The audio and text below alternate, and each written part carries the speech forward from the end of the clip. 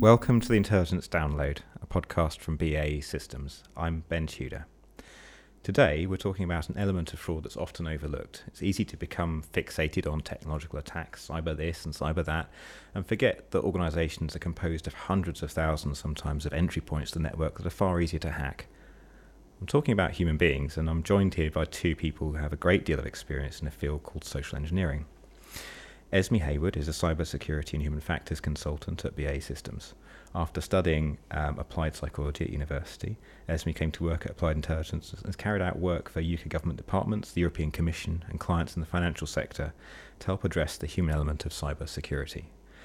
Gareth Evans is a senior fraud and financial crime prevention consultant, and he helps financial institutions shape their fraud prevention strategies. He's got over 20 years' experience at some of the UK's leading financial services organisations, including HSBC, Bank One International and Lloyds Banking Group, where he implemented the bank's non-plastic fraud strategy in time for the UK's Faster Payments initiative.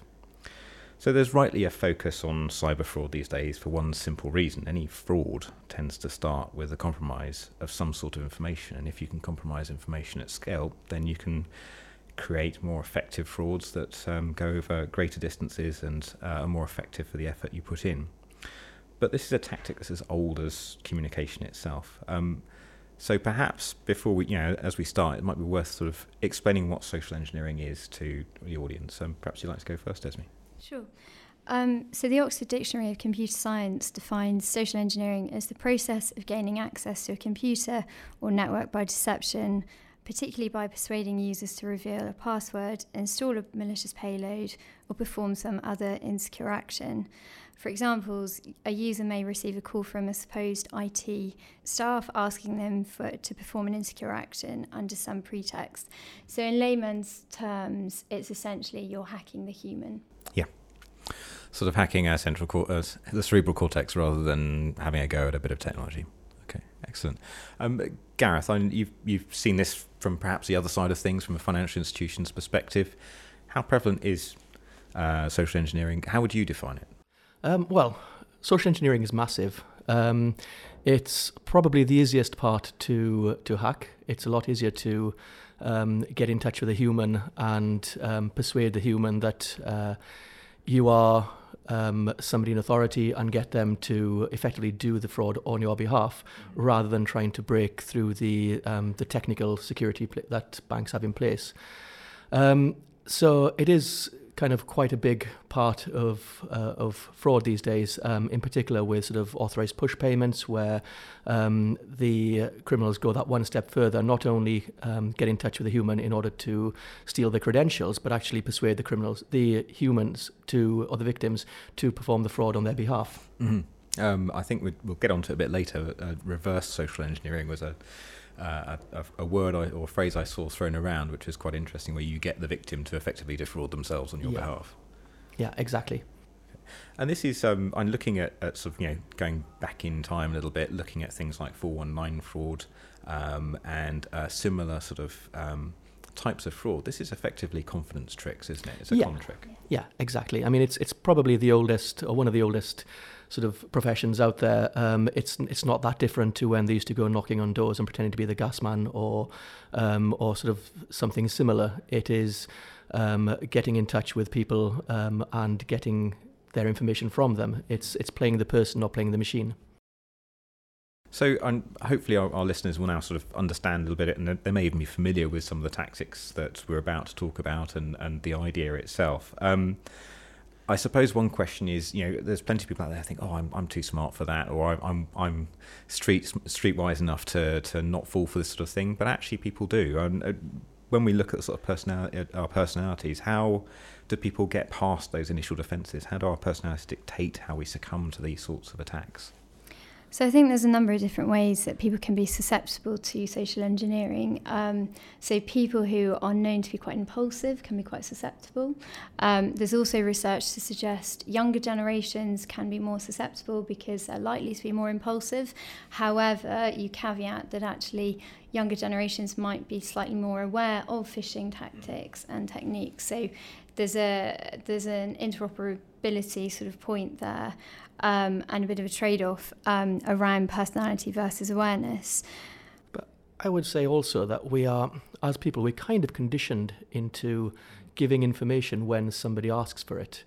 If you think about it, almost every organisation, when they phone you up, the first thing they do is say, just to check you are who you say you are, can I check some details? Can you confirm your name? Can you confirm your telephone number? Can you confirm your password?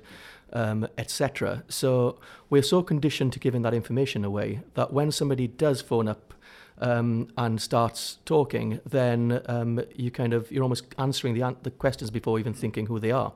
We never stop and say, if I don't know, a bank phones you up and says, I'm calling from XYZ Bank, can you confirm your name? You never say, okay, before you start, can you confirm that you are the bank? It's not what we do. The first thing we do is kind of answer those questions, and then we say, how can I help you? Yeah.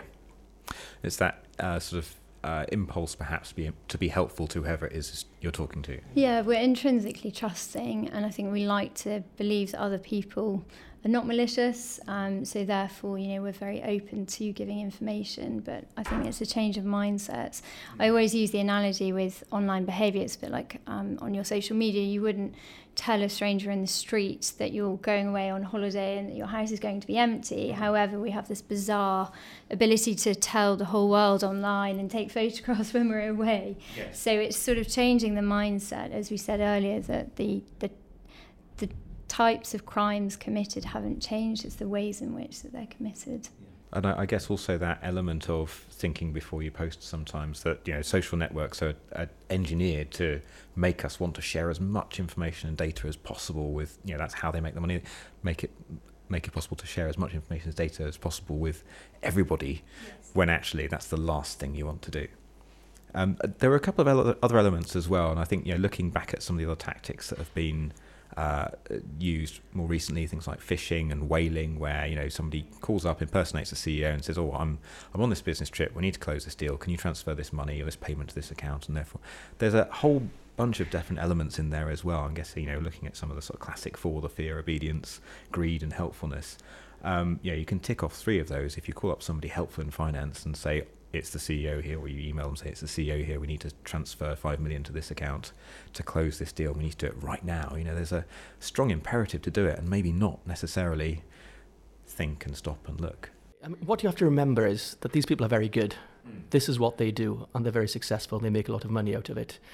There's no shame in being a victim, because they are very good.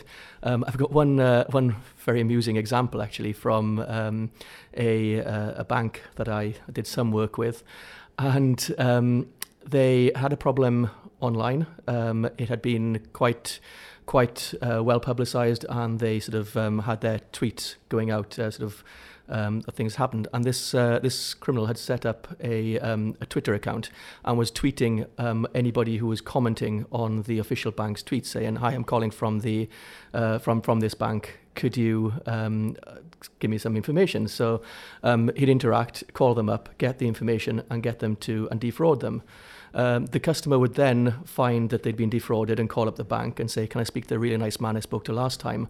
And then they said, he sort of found out he didn't work there, but they were quite upset that they weren't able to speak to them, because he'd been such a helpful employee the first time they'd spoken to him. They kind of wanted to go back in touch with him again. Well, maybe he had a greter incentive exactly. to be helpful. So he had a better bedside manner, so to speak, than the actual bank. Should have hired him for so they should have hired him. They should have hired him. That's quite a challenge, really. I know, how do you approach sort of engineering a solution to that, Esme? Was that? I think a lot of it is around education and awareness, and I think the social media presence versus non-presence is quite a complicated one, because it's quite interesting you saying about someone purporting to be someone else. So there's been instances where people have said, I'm going to go on lockdown, I'm not going to have any social media presence, but actually a malicious person has then actually purported to be that individual, started befriending people that they know they're likely to be friends with, and so on and so forth, and then trawling a lot of information. So I think everything's got to be responsible, really. It's got to be balanced and reasonable and proportionate. I think, the main thing is education and awareness, really. Excellent.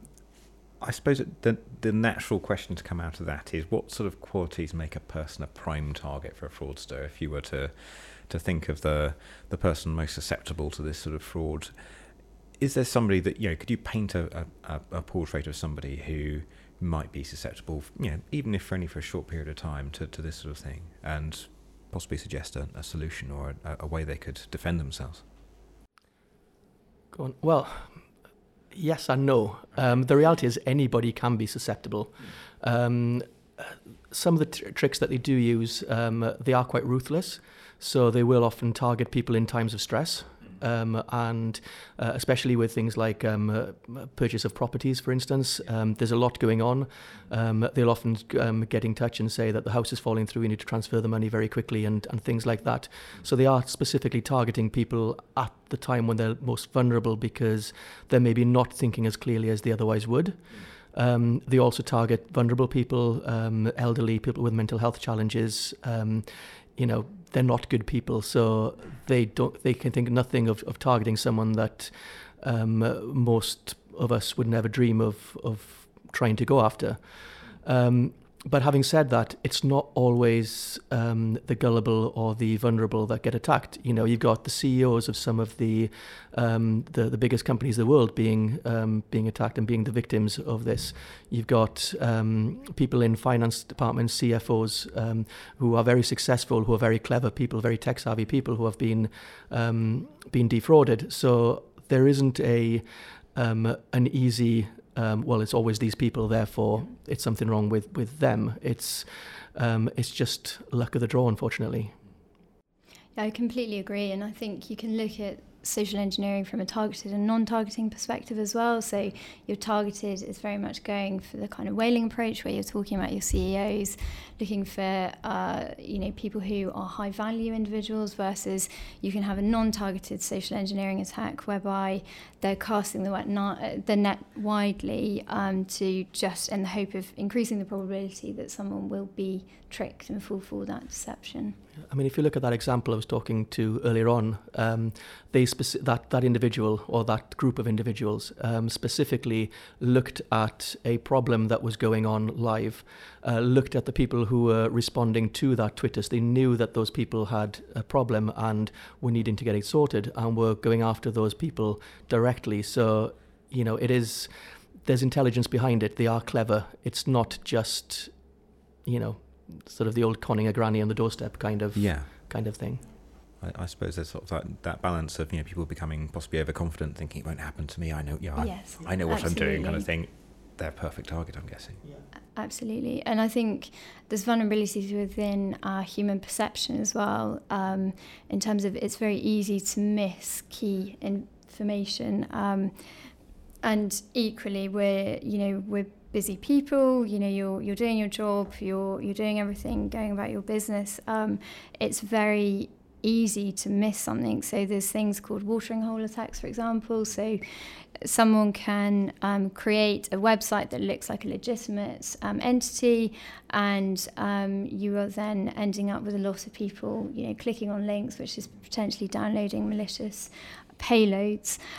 So I think sort of adversaries having a knowledge of the perceptual weaknesses, and if someone is particularly busy or stressed, or going through a time of particular significance, so moving house or so on and so forth, that can also be quite difficult.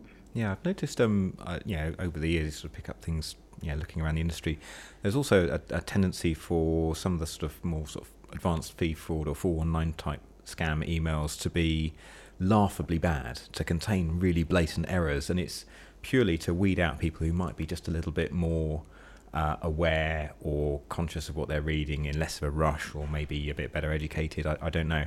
But the idea is to sort of weed out the people who will be naturally a little bit more suspicious, perhaps, and target those who are in a bit of a hurry or are only skimming their email. There's some quite interesting tactics there in a sort of a slightly fiendish way.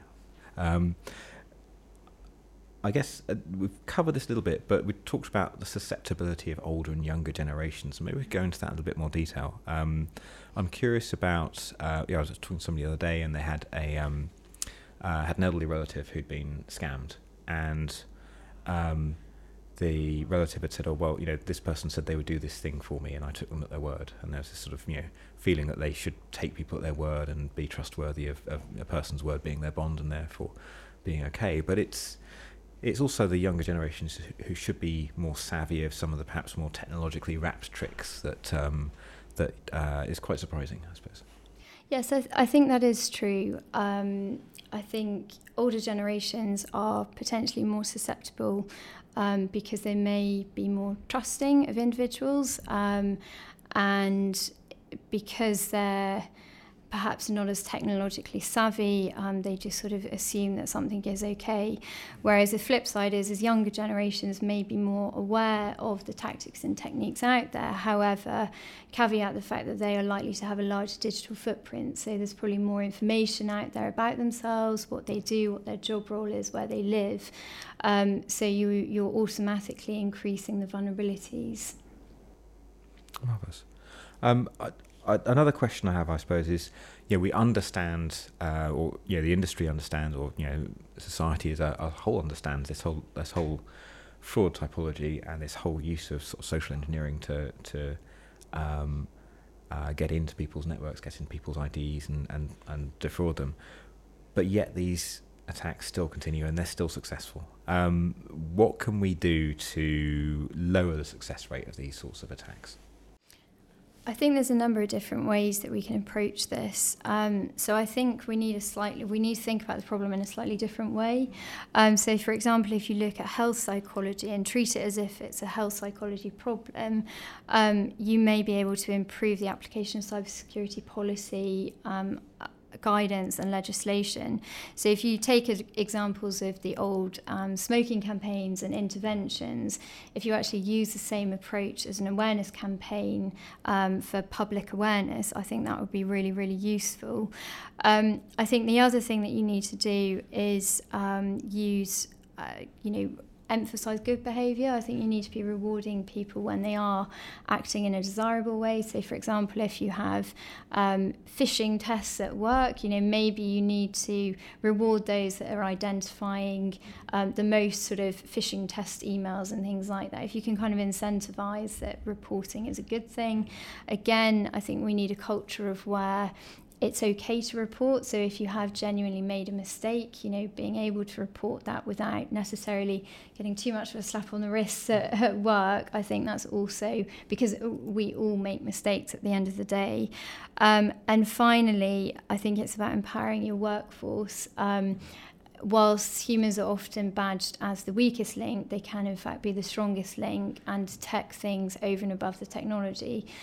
So again, if you give them the channels and avenues in order to be able to report and have a say, then that can also be very beneficial in preventing such crimes. I guess there's also a stigma attached to it as well. If you get caught out and you get nobbled by one of these fraudsters, you probably feel a bit of a fool and there's a bit of a shame associated with it. But actually, they're very sophisticated. They're playing to the weaknesses that every human being has. And I think, as we've discussed here, it's the attack surface is every human being on the planet. Everybody can fall for this scam, and so there needs to be possibly a bit of the stigma taken away from falling victim to one of these things. They do happen, and they happen very regularly, I'm guessing. Absolutely. I think there's a statistic out there that suggests that up to 70% of cybersecurity attacks are actually caused by a phishing attack. So that just goes to show, despite how many awareness campaigns have been and training and everything that everyone's trying to do as an organisation, we are still falling prey to these tactics. So yes, I think it's it's more about being upfront. It's not, will I be attacked? It's when I will be attacked. Understood. And I know, Gareth, just to bring you in on that as well. I know, nowadays when you go to a bank to make a transfer, be it online or over the phone, I noticed I didn't say in branch, but when you go to make a transfer, the bank will sort of say, are you sure that's the right bank details that you're transferring to? Do you know the person you're sending the money to? Did you check it and call them, and so on and so forth? There's a little bit of education coming in there, but what else can banks do? Yeah, so I think, like I say, education is important, and it's vital, in fact. But also, a lot of the bank's systems are designed to know that you are you, and they're very much geared around, am I confident that you are who you say you are? They're not necessarily designed around, are you sure that you're doing what you should be doing? And it's maybe getting a little bit smarter at not just verifying that you are the person that you purport to be, but that you are doing what you're doing with the full understanding behind that. So I think that is something that we can get better at.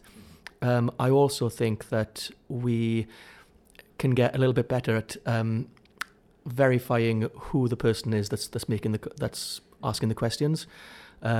Maybe sort of finding a way of proving that the bank is the bank, or encouraging people to not answer the questions on the phone, but to call back and verify the information. Things like that that would probably help. Fantastic. Okay. Well, Esme, Gareth, thank you both very much indeed for your thoughts. Don't forget to tune into our next podcast, which is also going to involve Esme and I talking to Rob Clifford, who's one of our data and privacy experts. If you'd like to take part in this conversation, by the way, don't forget you can go to the Intelligence Network website, which is at basystems.com/the Intelligence Network, to find out more and to sign up to the network itself.